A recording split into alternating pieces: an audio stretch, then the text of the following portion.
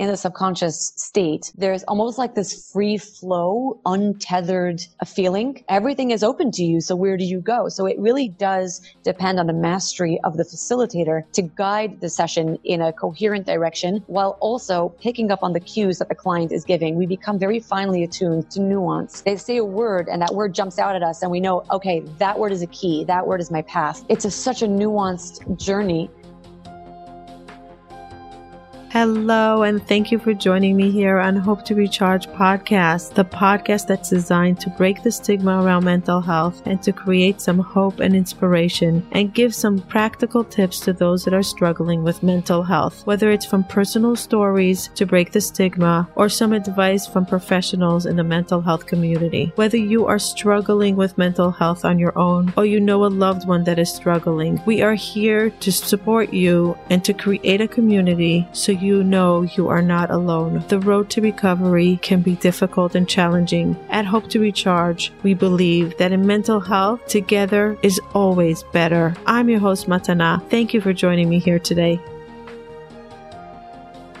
This episode is sponsored by BetterHelp.com, the online platform for therapy. Are you thinking of starting therapy or are you in need of a new therapist? Go to BetterHelp.com and find the therapist that meets your need. You can access them from your phone, from your tablet, from your computer, no matter where you are in the world, no matter what time of day, you can find your therapist that fits your need. BetterHelp is giving us 10% off the first month. They are so affordable. Go check them out. BetterHelp.com/Hope to Recharge. That's BetterHelp.com/Hope to Recharge. Gift yourself therapy. Go get yourself wellness. Hello, and thank you for joining me here on Hope to Recharge podcast. Today, I have a friend, a therapist, somebody that I met through a healing energy course that I took actually in her house. And through this energy work, I actually had a full-blown panic attack.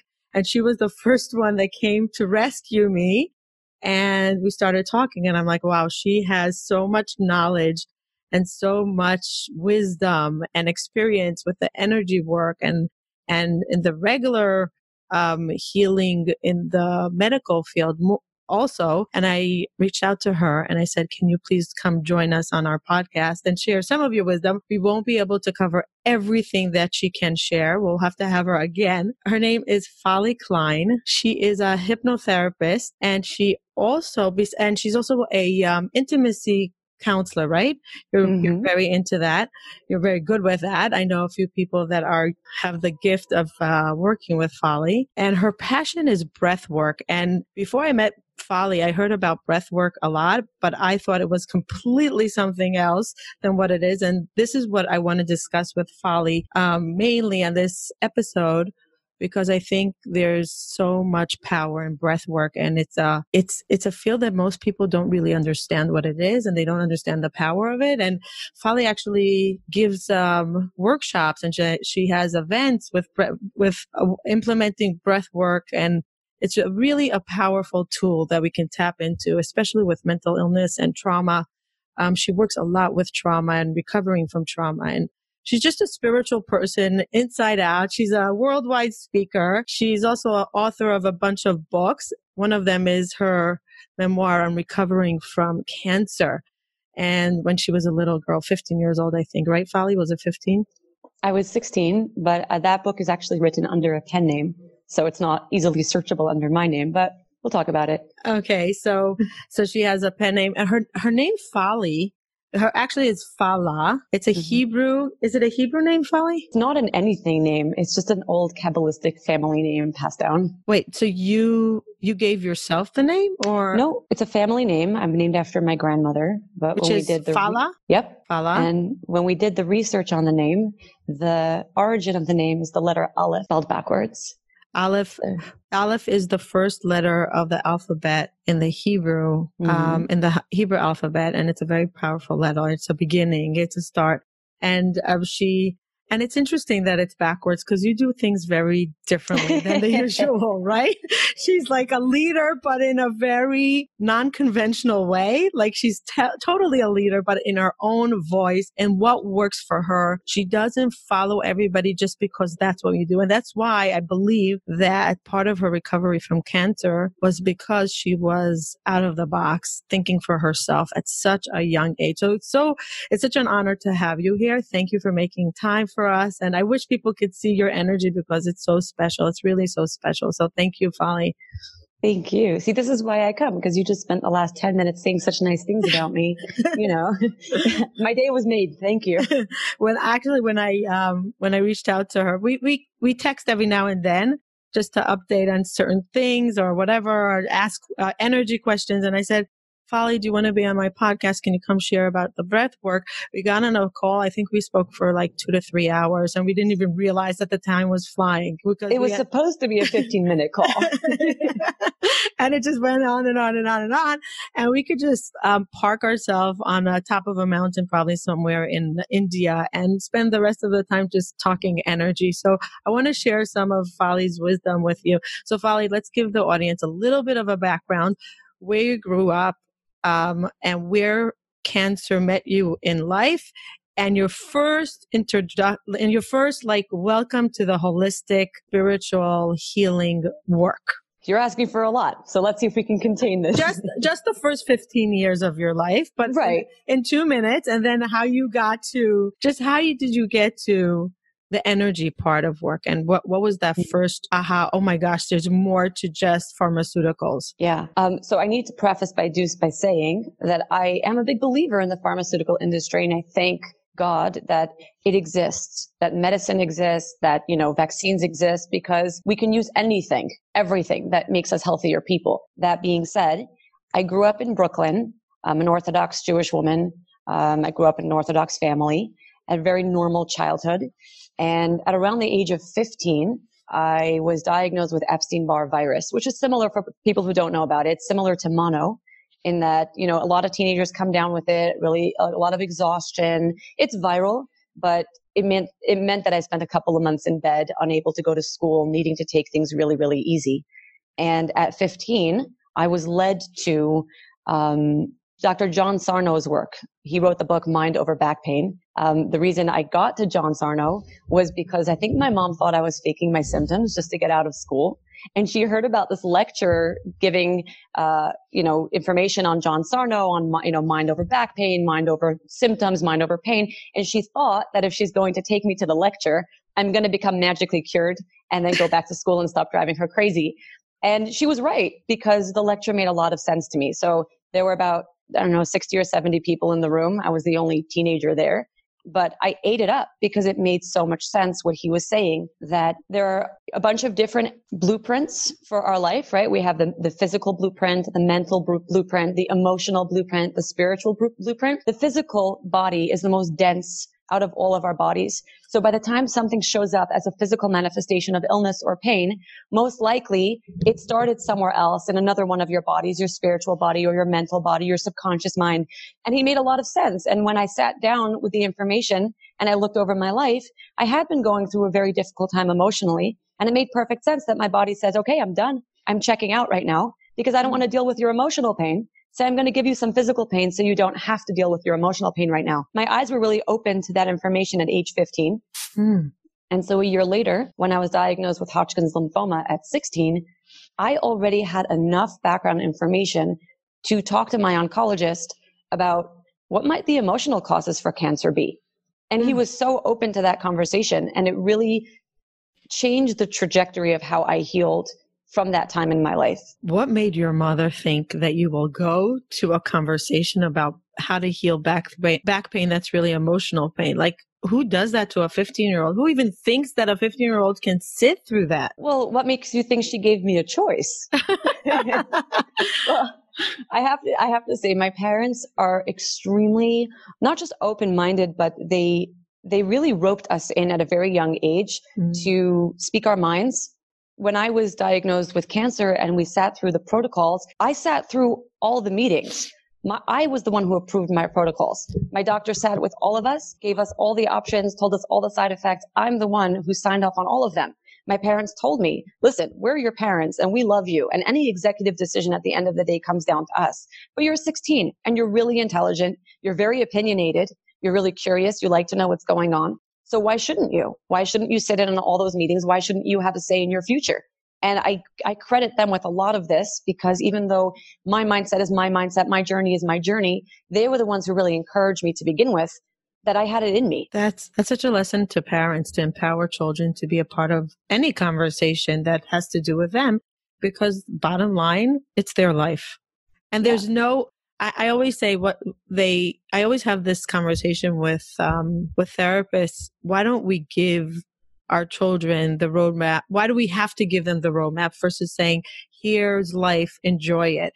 And what's the fine balance? I have a very hard time with saying, in our family, we do this and this, even though I do that all the time. But what's the fine balance between giving them certain boundaries and not giving them our boundaries that are comfortable for us versus letting them explore the world in their own eyes? And I think that's incredible, especially in the Orthodox world. So rare to have that. And that's incredible that your parents were so open-minded to doing that.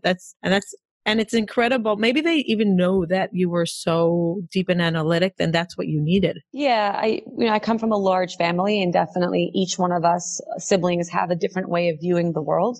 And I have to say that my parents really honored and trusted the way I needed to deal with this illness. They really gave me a lot of free rein, not just in deciding my medical protocol, but even with sharing that information. In the community that I grew up in, there was not anymore, or at least it's getting much less, a lot of stigma around different medical issues or mental health issues. And there was a time, a long time ago, when people wouldn't even talk about cancer. They wouldn't say the word. Right. Yeah. For fear of being judged, for fear of the evil eye. I mean, this is all religious background. And when I was diagnosed, my parents asked me what I wanted to do. And I said, no, I have nothing to hide. I have no secrecy. I have no shame. If God gave me this disease, then I need to be a messenger.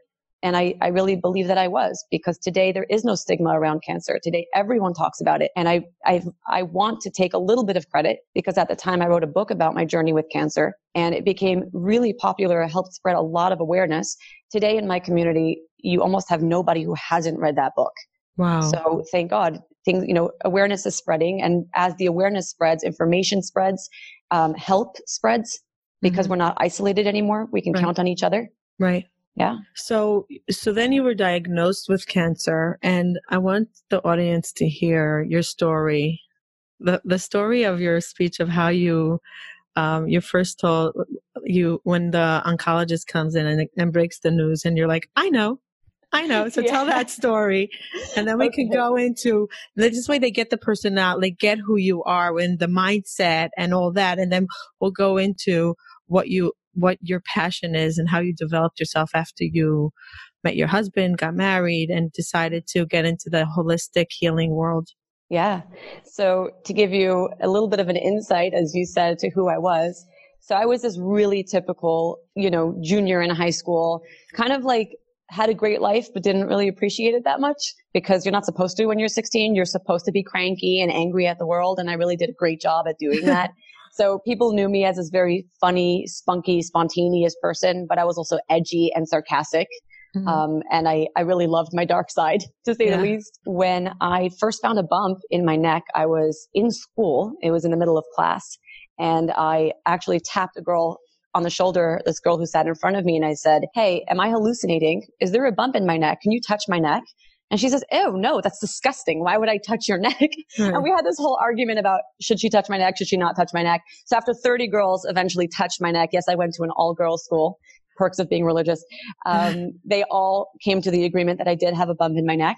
So at some point I called my parents, and they didn't believe me, because why should they believe me? I was the kid who called home from school every day saying I needed to go home because, I had math or chemistry next, and who wants to sit through math or chemistry?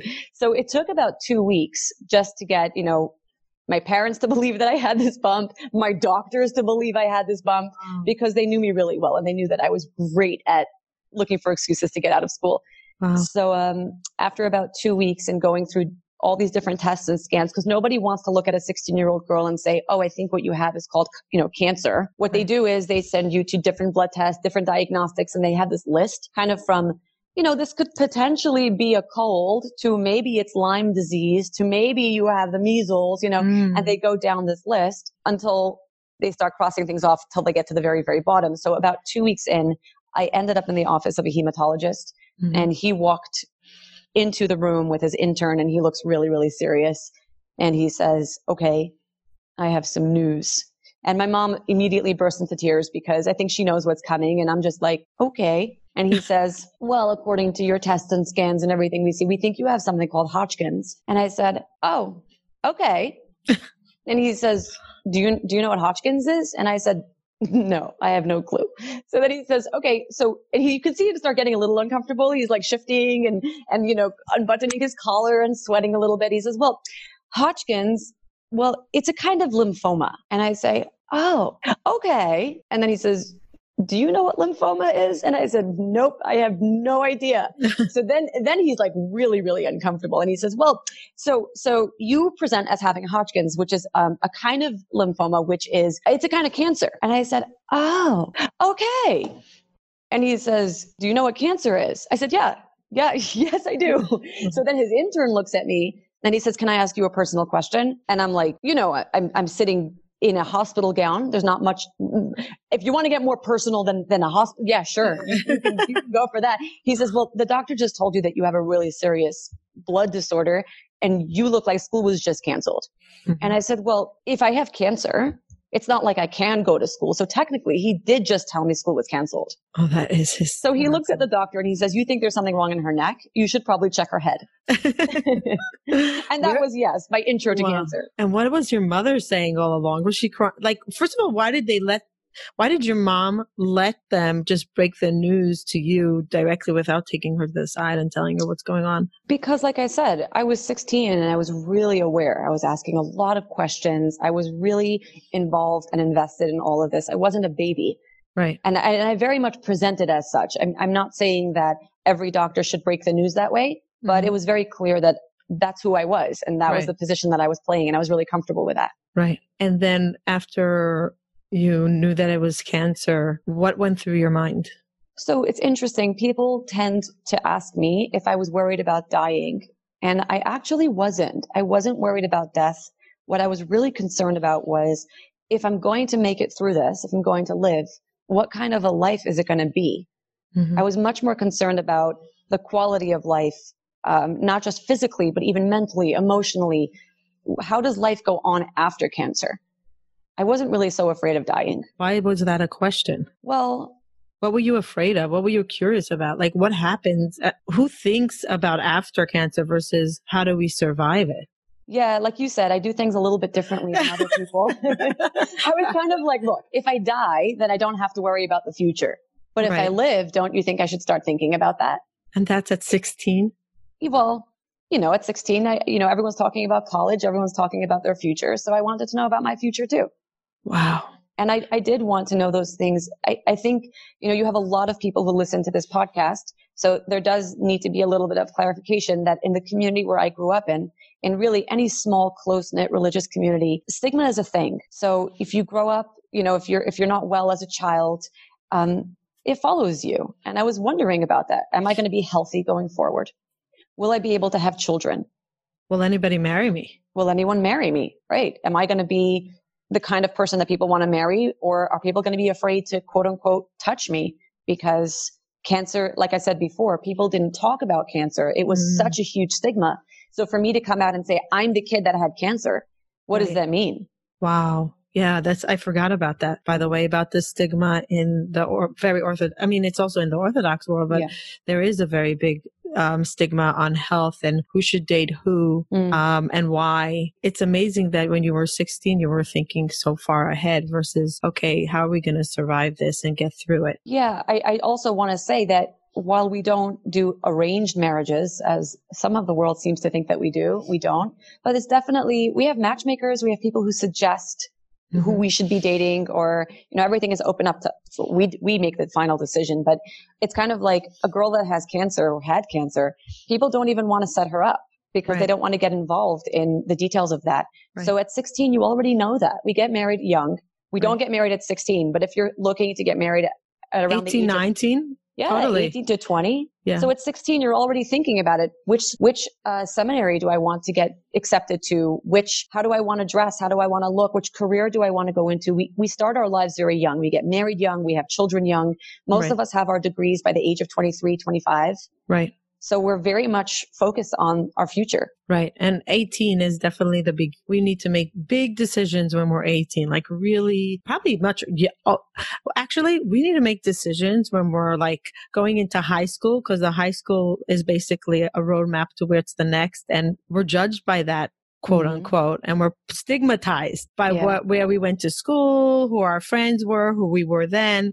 So yeah, now I understand. I forgot about that a little bit, but yeah, I'm so removed from that. It's world. Not as closed-minded as people think. Right. But if you're following the trajectory of a Jewish school and, staying close-knit in the community, the community really defines your future or your outlook for the future. Right. So when the doctor told you about the cancer, did you right away go to the Dr. Sarno method that you read about when you were right before, like that? You were gifted by your parents, really by God, that you came across his work? So it's really interesting. You ask if I went there. I didn't need to. Once Sarno's work was introduced into my mind at age 15, it stayed with me forever. I never looked at the world in the same way. Mm-hmm. So it wasn't like a conscious choice that I had to make. The minute I was diagnosed, it actually made sense to me. My oncologist, Dr. Michael Harris from Hackensack Medical Center, he looked at me and he said, "You must have had a really tough couple of years." And I said, "Yes. How do you know?" I had gone to 4 schools in 4 years. I was really badly bullied in some of them. And I said, "Yes. How do you know?" And he says, "Well, Epstein-Barr is a virus. It should burn its way out of your system like any other virus." Mm-hmm. So most people, a year later, 2 years later, they're completely fine. But 1 in 1,000 people with Epstein-Barr end up with Hodgkin's lymphoma within a year or two. Yeah. But people with Hodgkin's lymphoma, over 50% of them have had Epstein-Barr, diagnosed Epstein-Barr within the last year. So he says, cancer cells are always in your body. Everybody has cancer cells.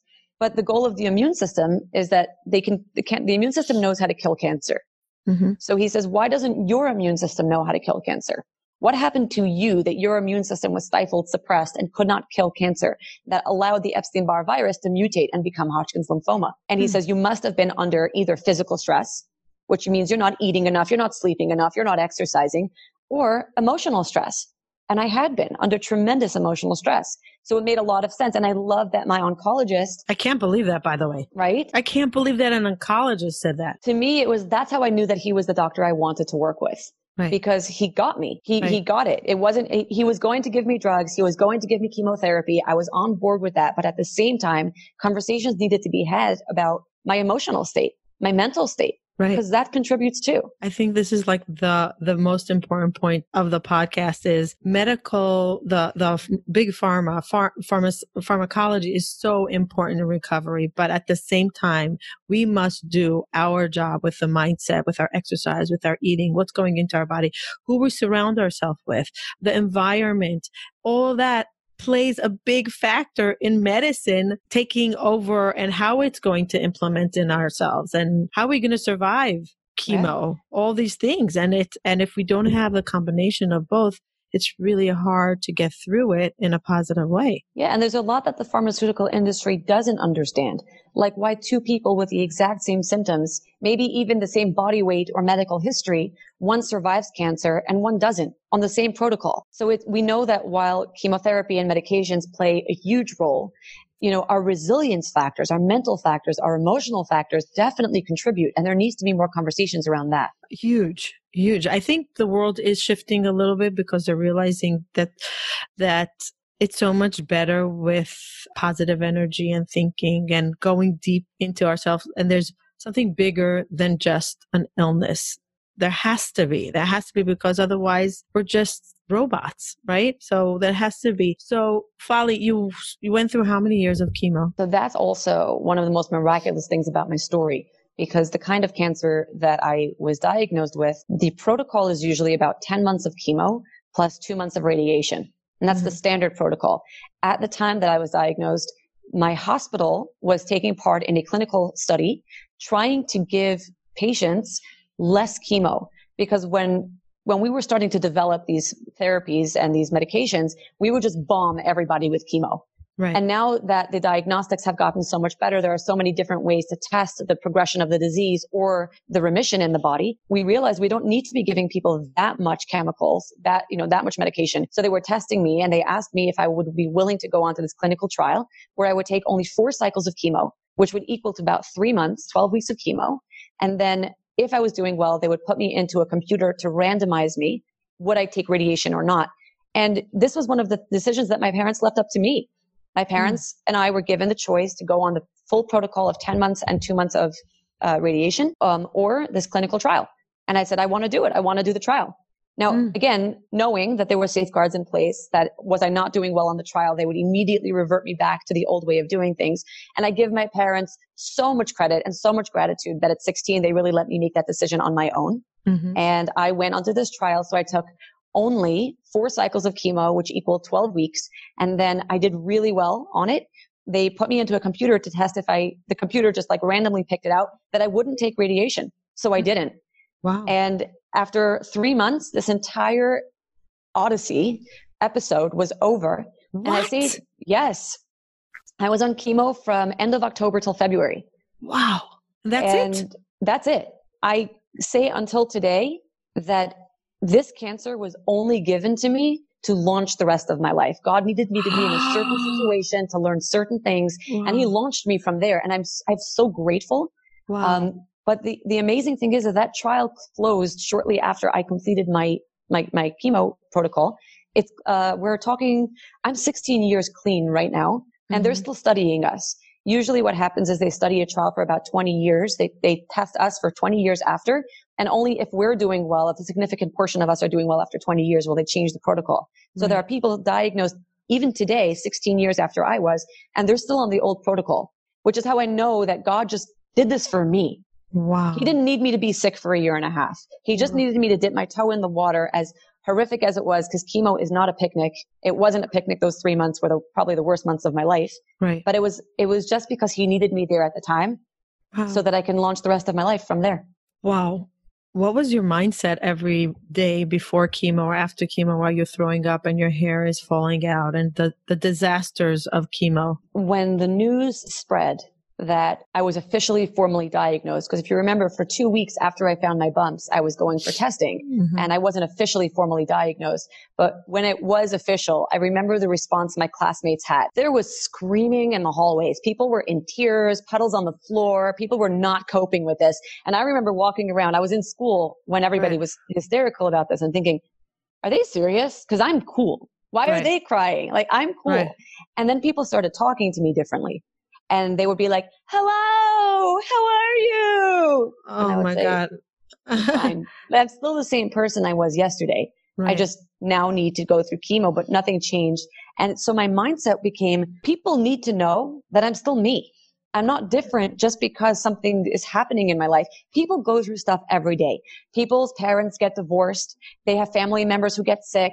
They get evicted from their houses. They're going through financial crises. People go through stuff all the time. And what we need to learn is that they're still people. And I wanted to be treated the same. So I was always this sarcastic, funny kid. Right. So every day going to chemo, coming home from chemo, what I realized was there's always something to laugh about. And you can laugh at cancer.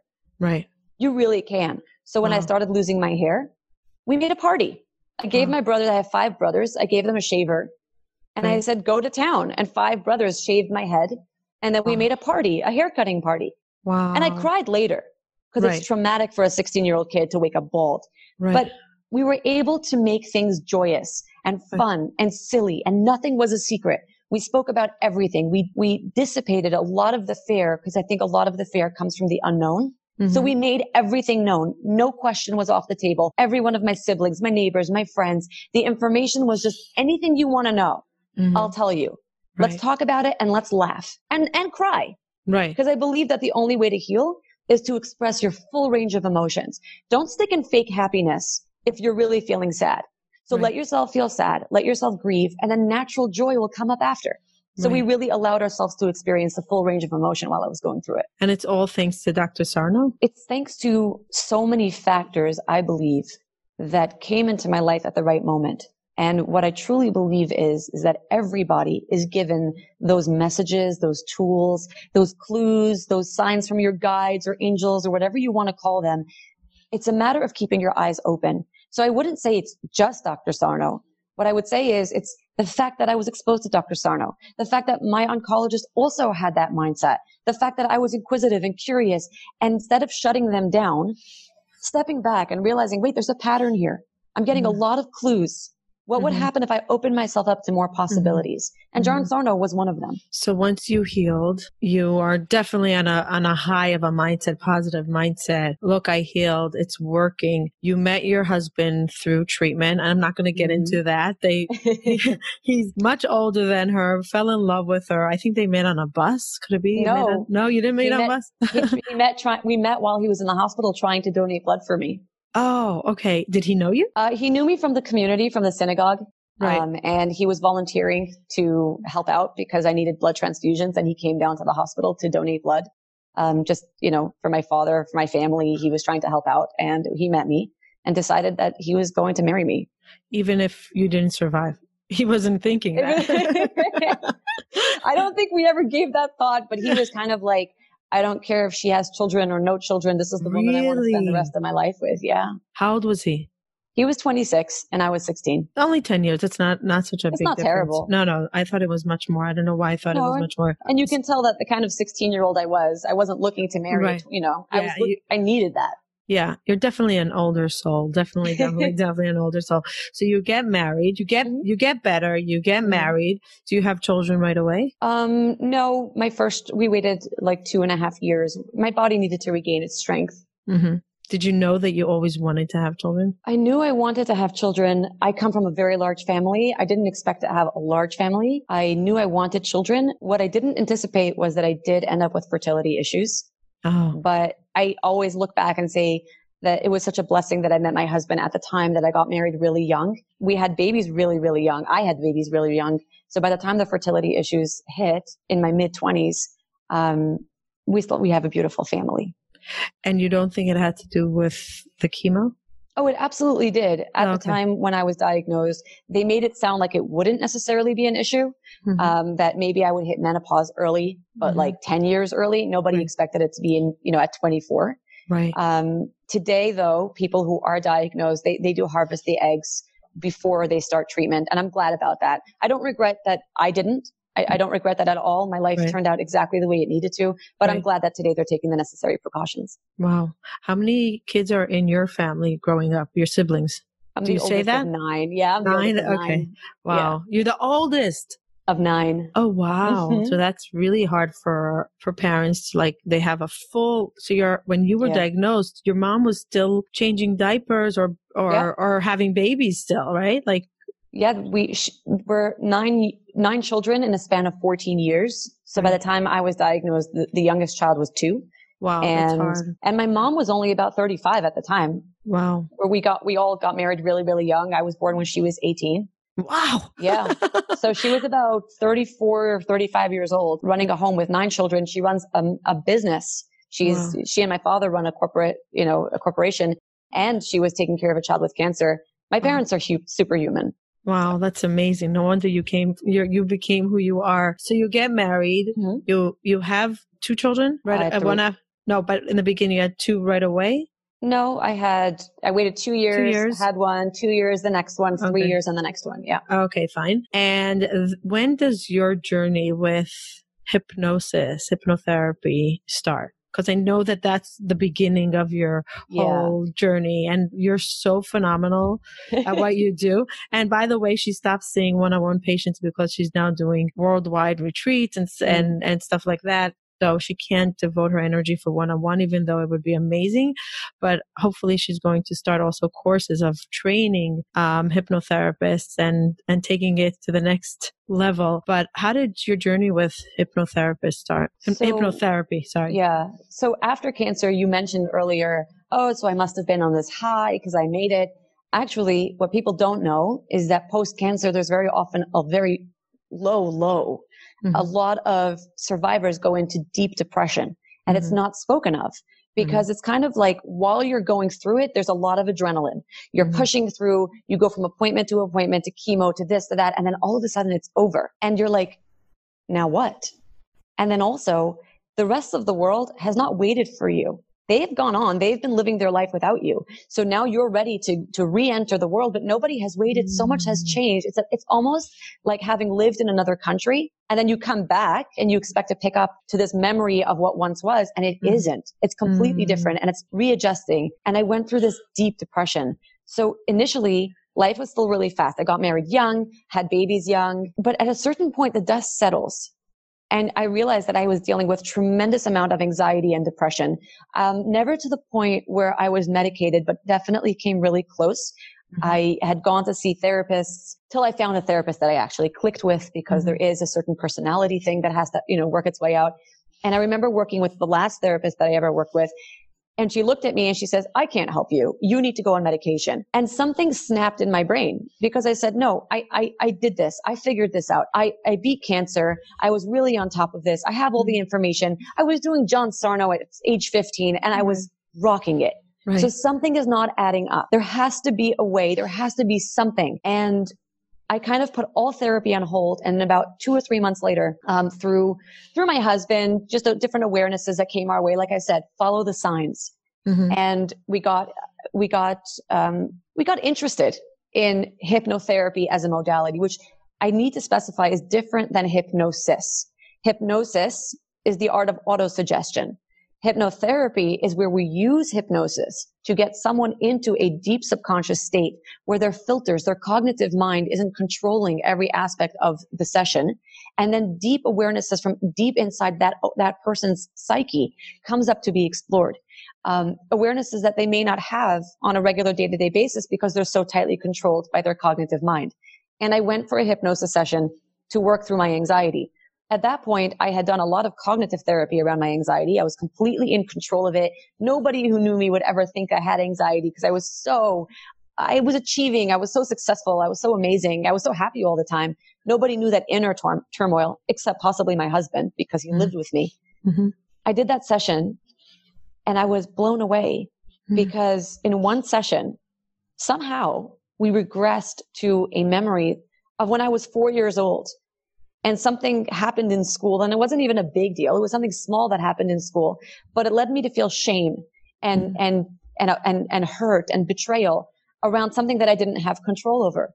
So at a very young age, I developed a belief that if I don't have control over a situation, I'm going to end up hurt and afraid and betrayed and shamed.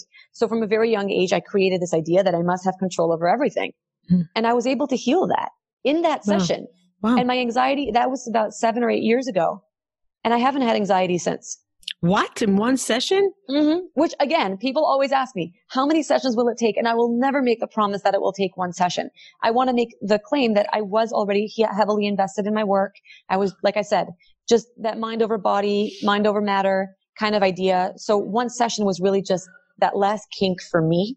It really depends where people are in terms of how much self-growth and self-awareness they have. For me, I was pretty advanced in the game, and that was like the missing link for me.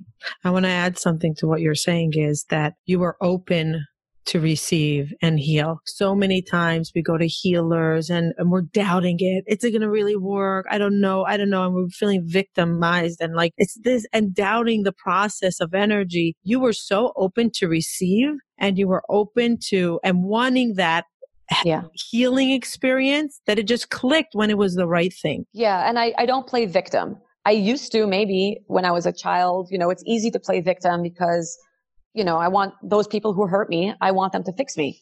But I learned very early on, there's no room for that in the healing world. The healing world is about accountability, about self-responsibility. The people who hurt you, God will deal with them or karma or whatever you want to call it. But the only person who can deal with me is me. Right.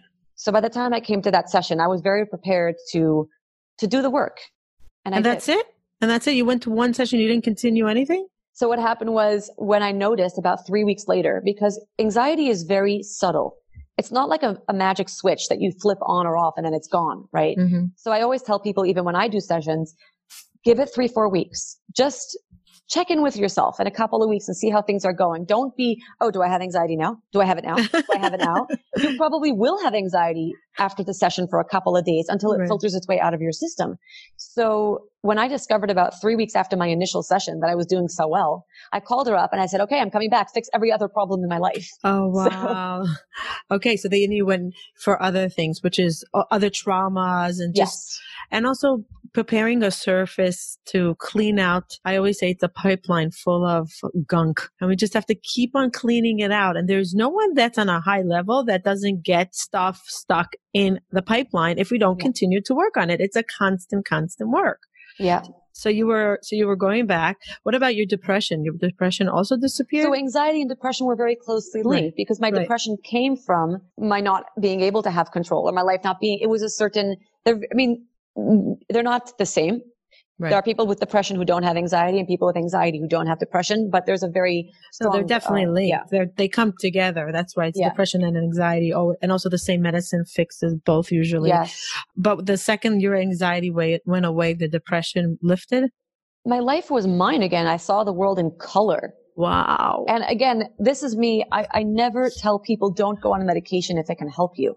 But I was grateful that I didn't have to. I was grateful for my stubbornness where I looked the doctor in the face and I said, you're lying. You're wrong. There must be something else I can do. To this date, I don't know what made me say it.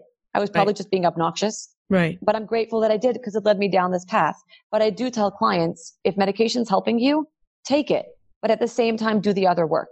Absolutely. Absolutely. And also the work helps you sometimes get off of it or less of it. Or just be on a higher vibration when you're on it. Sometimes the side effects from medication are so hard and it depletes us from energy. So when we work on our energy and our mindset, it just helps everything that goes through the day. So once you were done with your sessions, you decided to learn about it and to become a... So I was actually really cool. I was in advertising and marketing for a while. I was writing books. I was writing copy. I was really happy. And it was the hypnotherapist and my husband who kind of ganged up on me. And they were like, you need to go and learn this. And I said, no, I'm really fine. Like, I'm really good. My life is happy. And they were like, no, this is you. This is what you need to do. And I didn't believe them. And then one day I just woke up. I was talking to my boss actually, in the marketing team. And he was telling me, I don't want to do this forever. I want to go to law school. And I said, yeah, me too. I don't want to do this forever. I want to become a hypnotherapist. And he looked at me. He says, where did that come from? And I said, I don't actually know. And then I couldn't get it was like this bug. I couldn't get it out of my system. So I went and studied. I enrolled in school and I never looked back. I knew from the first minute that I stepped into the first class that fell in love with it. Yeah. This is going to be the rest of my life. So how many years are you a practitioner? I believe I certified initially in 2013, I believe. But from the beginning of starting on this path, I knew that this was just the beginning. There are many people who study, hypnotherapy and that's where they stay. And I knew that there was a lot more. So I spent really the last 5-6 years in school going from one program to the next because each program was a baseline for the next thing that I knew was coming. So I went on this very interesting journey of studying hypnotherapy. From hypnotherapy, I mastered in regression work, which is taking people back through time to really their source beliefs actually are. Most people who present with issues like anxiety, their anxiety didn't start today. Most often it was a seed that was planted early on in life, maybe even in childhood or even in the womb. Right. So that's where I went after that. From there, I went to spiritual regression, which is what happens before this lifetime. Maybe you were already affected in the womb. Maybe, and there's a growing, community of people talking about this. What about past lives? You've lived other lifetimes. Most of us do believe in that at this point, at least. What's if we can access those? And there's so much information. If you just do a quick Google search, so many books on that. So I went and did the past life regression studies. Then I went further than that to something called life between lives, which is regression to the spiritual realm. That's not even past life. That's what happens in that realm between lives. From there, I got into this awareness that unfortunately sexual abuse and sexual trauma is really, really rampant. A lot of my clients were presenting as such. And what I realized is overseeing many clients, is that even when people have not necessarily experienced sexual abuse, we often present with sexual dysfunction after having gone through trauma, because the fight or flight response is, there's the muscular system and the adrenal system in our body. So the flight response is governed by the psoas muscle, PSOAS, and it's located between our hips and it spans the sexual organs. So if anybody ever went through trauma and had adrenaline pumped into their psoas muscle, which governs the flight response, but they weren't able to run away, or they never really released that flight response from their body, that psoas muscle is basically carrying the electrical energetic charge, the adrenaline charge of years worth of trauma. And because it spans the sexual organs, a lot of people would come to me with sexual dysfunction, and they would often think that they've experienced sexual abuse and were sure that there was some hidden memory that they weren't accessing, and they wanted my help with that. And what we have found is that not everyone, while sexual abuse is unfortunately rampant, and it's getting, I'm so grateful for the Me Too movement, because people are talking, people are sharing, and people are healing. But they didn't need to have had sexual abuse to experience sexual dysfunction. So around 3 years ago, at the end of 2017, I enrolled in school for intimacy and relational counseling, but it was a trauma-based approach to it.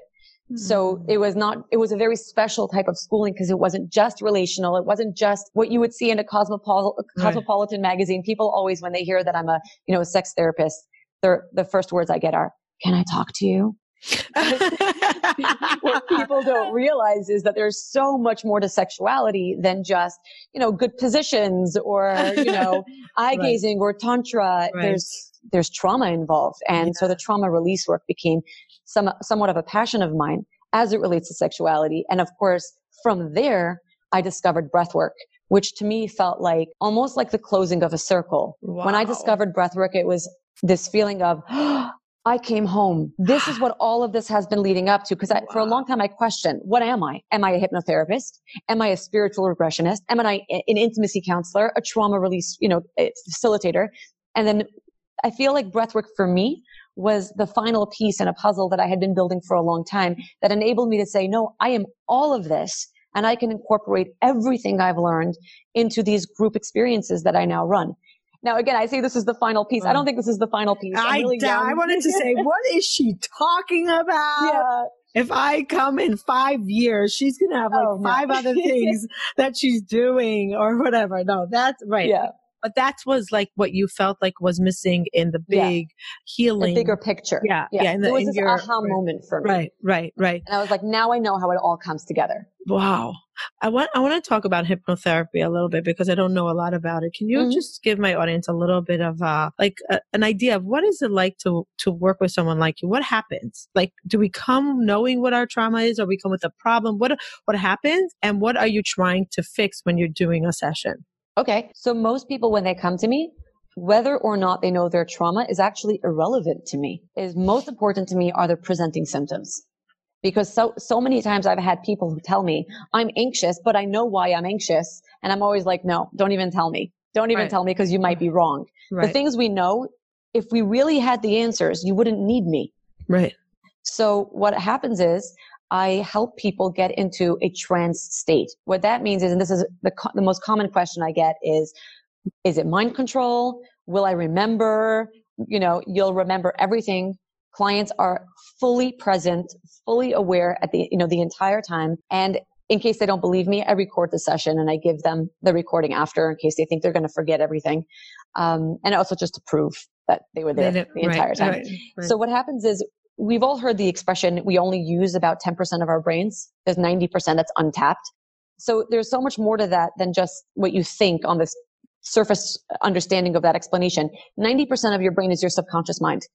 It's taking care of processes like your breathing, your digestive system, your long-term memory. For a great explanation of how this works, I highly recommend watching Disney and Pixar's movie Inside Out.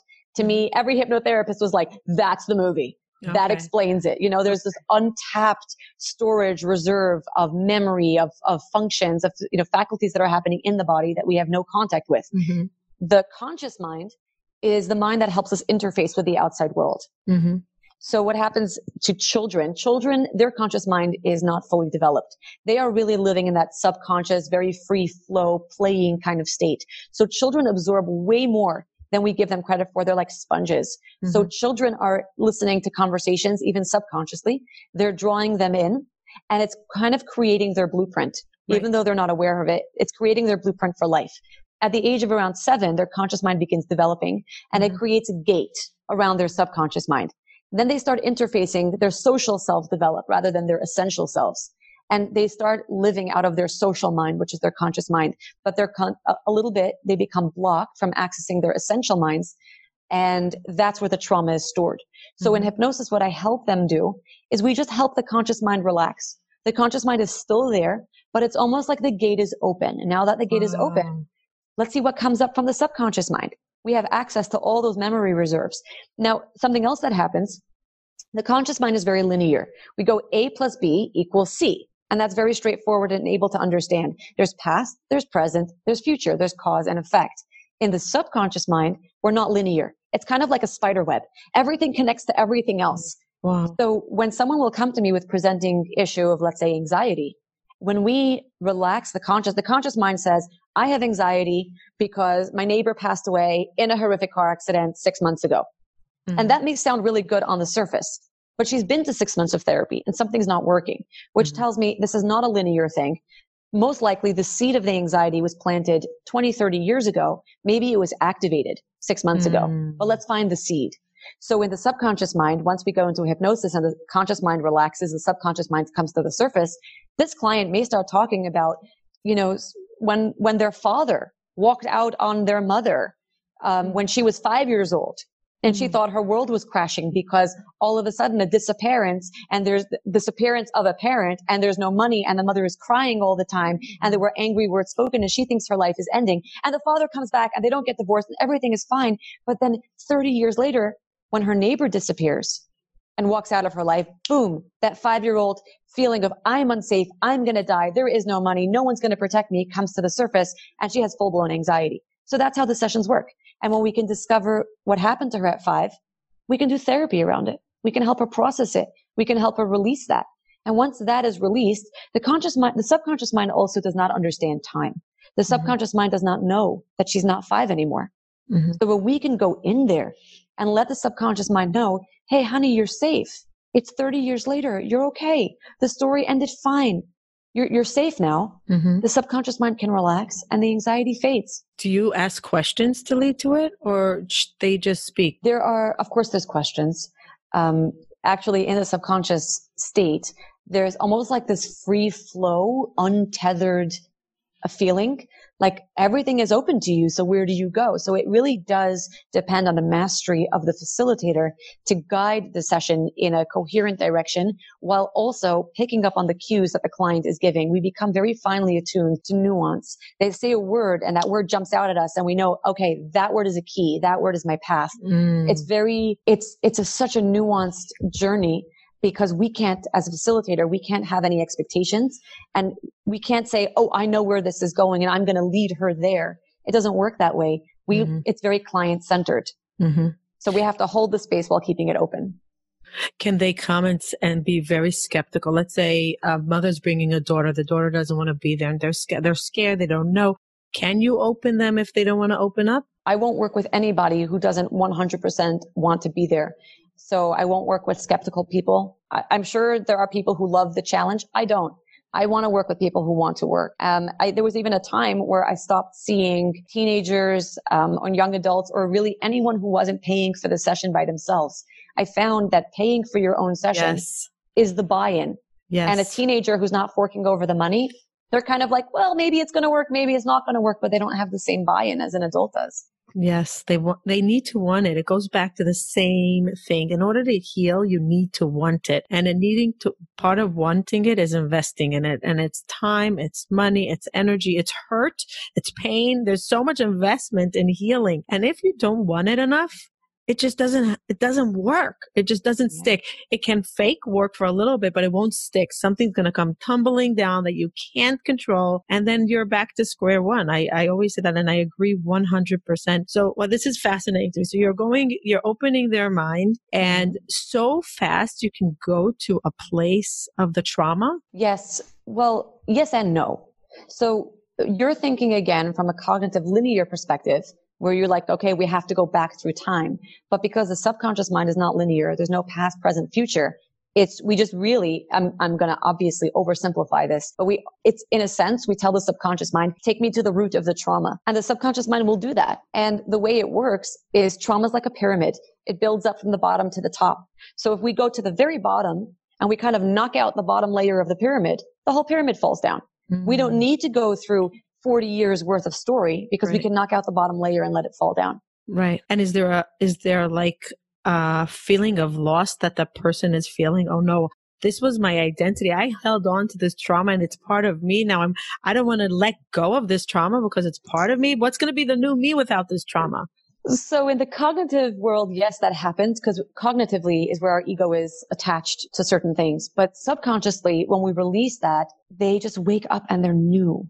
There's no old identity. They would never trade it again. They're just like, oh, I can breathe. I can see. Why would I even want to go back? Right. Because it's a very subconscious process. It's beyond ego. You did ask though a good question. If we can always go to the root, I would like to say yes, but the truth is that sometimes the trauma has to work in layers. If the traumatic incident or memory is really, really, really difficult for them to deal with, the mind is going to protect them. So I've had even in my own sessions that I've experienced, my mind didn't always take me to the source right away because the source was really dark and my mind wanted to prepare me or protect me from that. So I kind of did maybe 2 or 3 sessions to protect yourself, deeper. Right?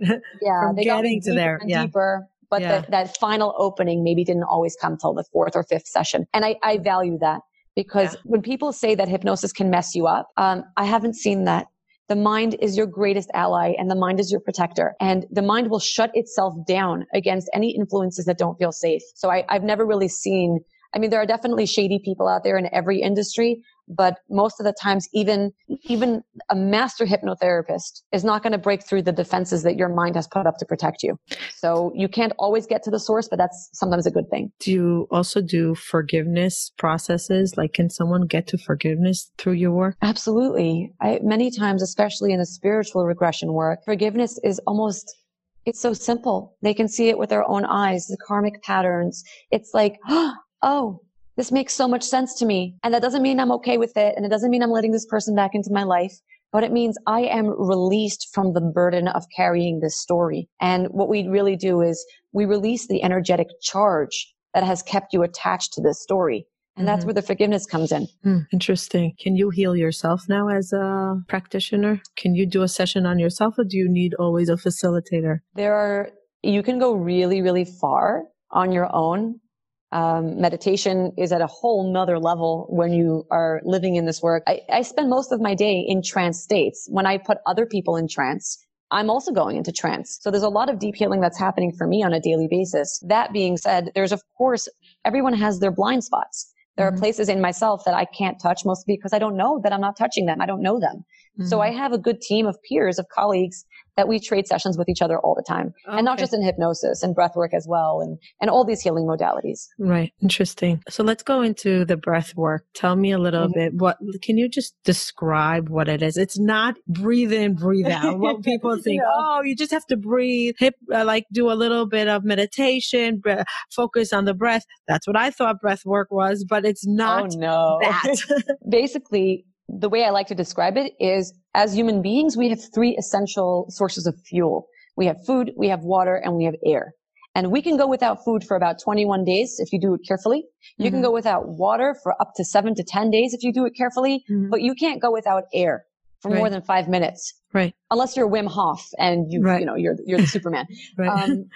So why isn't anyone talking about this? This is our main source of fuel that we can't live without. And everybody has gone on a diet. Everybody has tried to get their 8 cups of water a day, but who's talking about breath and what breath really is? And The same way, like the diet world is so nuanced, and everybody knows the difference between proteins, carbs, and vitamins and nutrients.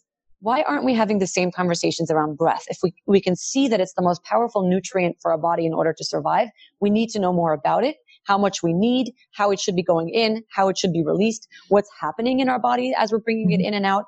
So breath work is a general term for a wide variety of experiences. The way I approach breath work is by manipulating your breath in different ways, whether it's in and out through the nose, in and out through the mouth, faster, slower, with a pause, without a pause, with music, without music, on your belly. Are you sitting up? Are you lying down?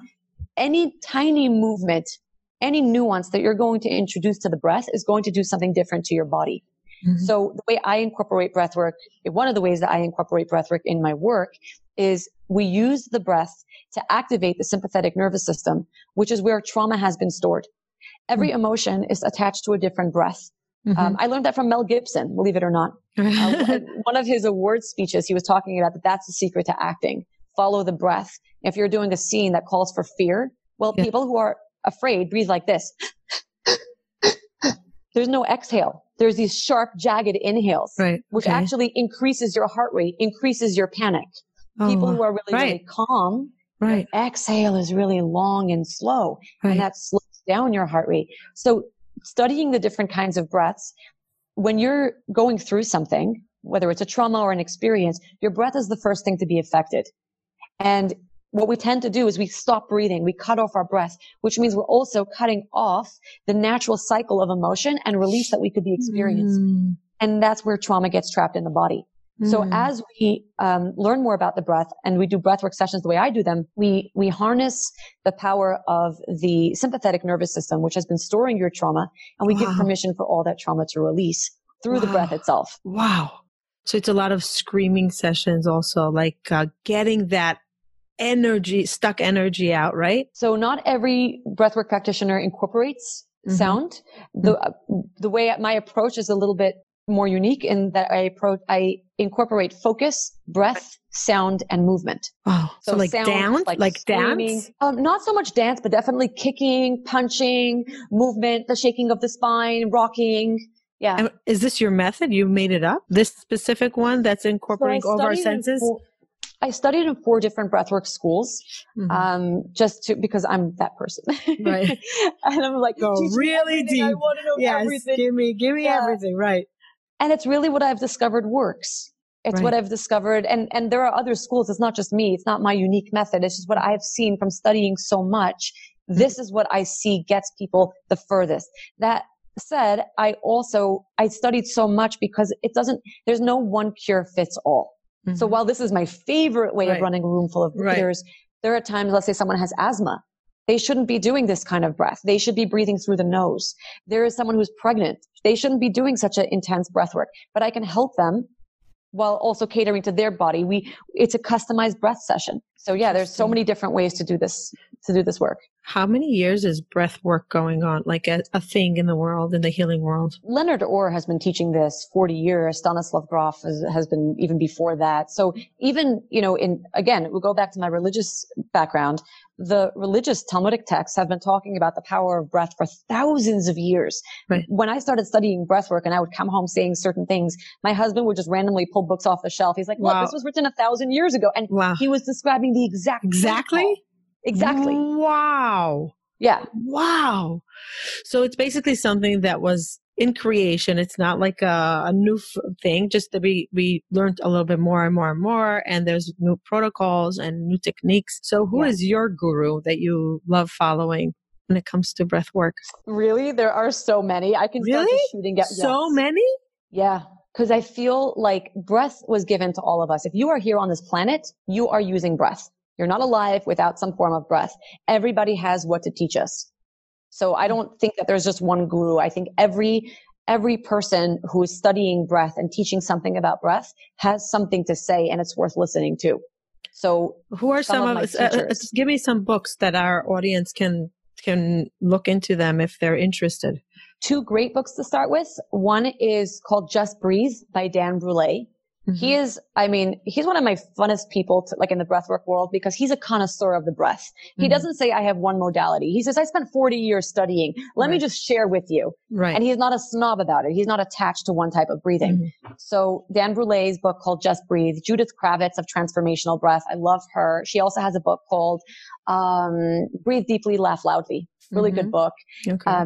Patrick McKeon, he writes about the Buteyko method, which is great for asthmatics and high performance athletes. Ever since I adopted the Buteyko method in the gym, I've been able to up my push-ups from 10 to 50.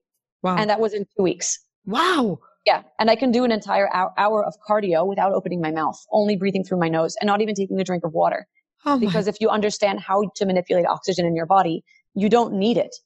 So in the Olympics, the athletes train. So this is the Wim Hof thing. That's not Wim Hof. That's Patrick No, but I'm McKeon. saying Wim Hof also talks about all about the breath work before you jump into ice water and you break through the ice to survive. It's all about the breath work. And so the Wim Hof is one of my teachers as well. The group also, the group energy that he talks about with the breathing from the outside people for you to access your breath. Yes, because breath, I know this goes already into the psycho-spiritual, but we know, I mean, going back to my Jewish roots, that God breathed the breath into the nostrils of Adam. And in Hebrew, the word for breath, which is neshima, is the same as the word for soul, which is neshama. Nice. So breath, I wouldn't say that breath is your soul, but breath is an access point to the soul and your spiritual energy. Nice. So breath is also catchy.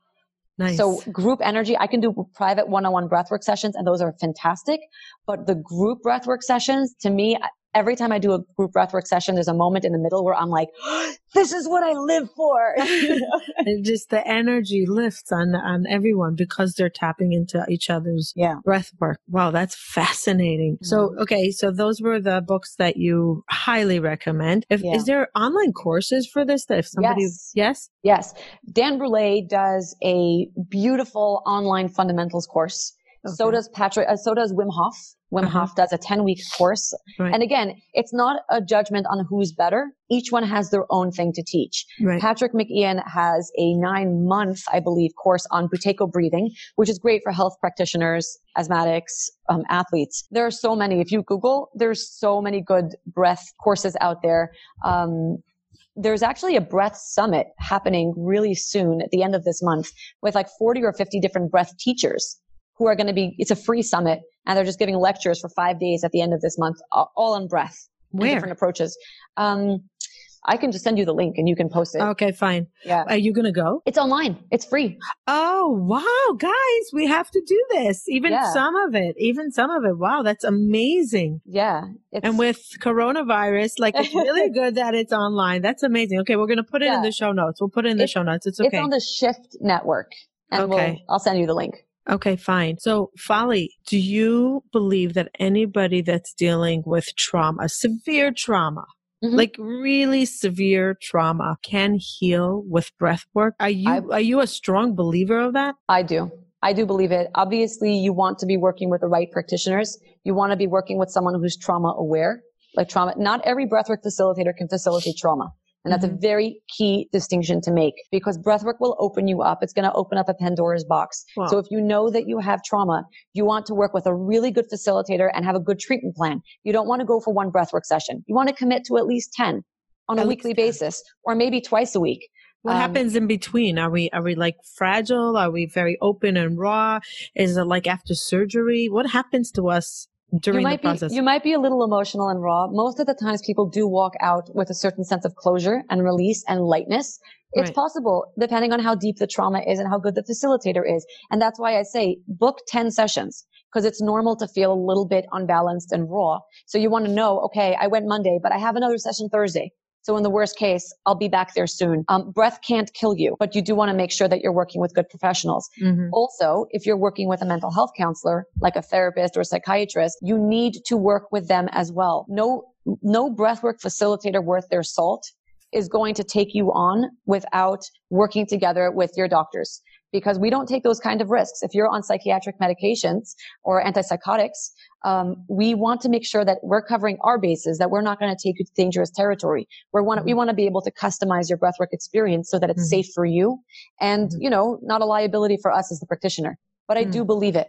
I do believe that if all of us come together, the psychologists, the psychiatrists, the breathwork practitioners, the therapists, we can work together to heal this. And I do believe we release 70% of toxins, more than 70%, but at least 70% through our exhale. And most of us don't know that. So we're trying to release emotional toxins, chemical toxins, physical toxins.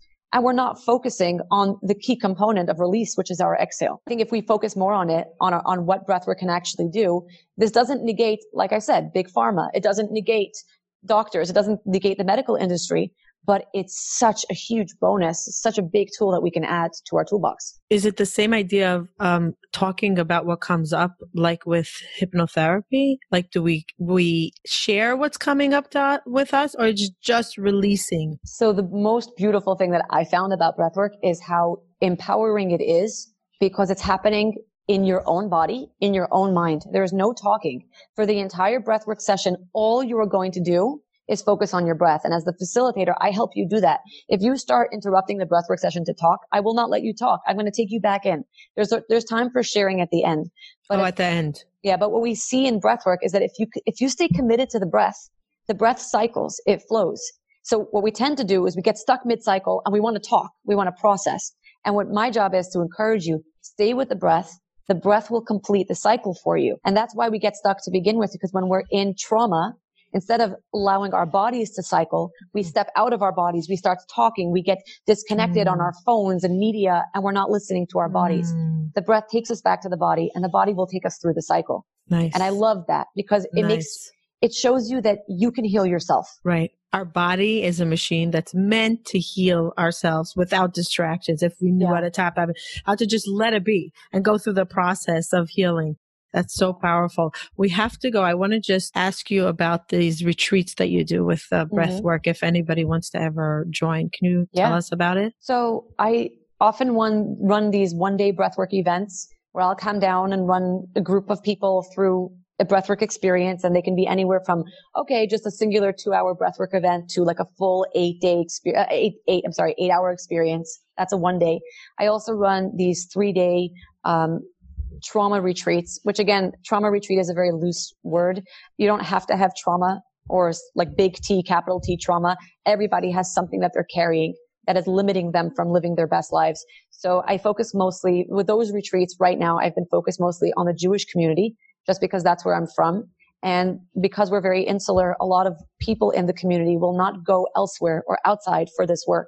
So I feel like it's a great blessing for me to say, I can offer this to a community that wouldn't get it, and bring some of this healing. But I work all over the world, really, like anywhere. I have friends in communities worldwide, not just Jewish friends, and we'll run retreats with all of this information, whether it's sexual healing, sexual dysfunction, breath work, hypnosis, guided imagery. So in a 3 or 4 day experience, we can really pack a lot in, to really empower people to know that they are the key to their own healing. Do you do one-on-one with breath work or not? Not anymore. It was a difficult decision for me to make because I so much loved working one-on-one with clients, whether it was in breath work or hypnotherapy. What I had to, unfortunately, my heart is heavy as I say this, there are a lot of really good practitioners out there, but not very many people can do group work. And my strength has always been in groups, teaching, facilitating, mastering a room. I realized I couldn't spread myself that thin. I'm a mom. I have kids. I have a life. And I was busy seeing clients and also running retreats and also running groups. And I had to make an executive decision. And I feel like this specialty that I have to run groups, it's a specialty. It's not everybody can do it. So I had to say, well, where does God want me now? And he has a lot of private practitioners. So I love that. I love that. Good for you, Folly. Folly, where can people reach you or read about you or find you? I don't know. I've really much kept myself off social media. Okay. I really live by the belief that the people who need me find me. Do you have a website? I've been putting one That's together. Fine. For so That's long. fine. That's fine. You don't need it. Obviously, you don't need it because people know how to find you. How about an email? I have an email. Yeah. Okay. It's initiatoryexperience@gmail.com. And you can put it in the notes. I'll spell it for you. Yes, we'll put it in the notes. Okay, fine. Yeah. And your books? There will be a website eventually. Yeah. What are the books that you wrote about your So the memoir? book that people are really interested in is the book that I wrote when I was 16. It's called Miracle Ride, and it's written under a pen name. I wrote it under the name Tzippi Keaton, which again, I'll spell it for you. And you can Google it. Amazon has it. Mm-hmm. It's by Masora Publishing, Art Scroll Masora. Mm-hmm. And it has butterflies on it? Is it butterflies? It's a white book with a big butterfly on the cover. Okay. That's what I remember from it. Okay, fine. So, and the show notes, and it's a very inspiring book of... Disclaimer. Yeah. I wrote it when I was 16. It was my diary. It's not pretty. I think that's what's so special about it. That's what's so special about it. It's real. It's just so beautiful. Yeah, I just so blush when I think about it because it's not my finest piece of work, but it's the work that I think people needed to hear at the time. So, okay. And I'm going to also, if you could send me that link of one of your speeches that you gave about gratitude, because you spoke about gratitude and how gratitude helped you and how you started with gratitude with your friend early on in life and how far you came with how you believe, because you know how I believe in gratitude and I believe that I healed because of gratitude and I live gratitude and my community lives gratitude every Thursday. It's an attitude of gratitude. And I believe that your message was so powerful. So I want to share it and we're going to put it in the show notes. Yeah, that's actually the name of the speech that I'm going to send you. It's called Attitude of Gratitude. No way! Yes. It's called Attitude of Gratitude? It is. No way! Yep. That is insane. I saw just a clip of it. I didn't see the whole thing, but the clip was so powerful. And I didn't know that it was called that. That is so right. crazy. Isn't that how you found me now? You saw that clip and you put it together that it was me. No, I saw you and I'm like, I saw the clip. Someone said, because anything that has to do with gratitude or attitude of gratitude, I get so much mail and texts and whatever about attitude of gratitude.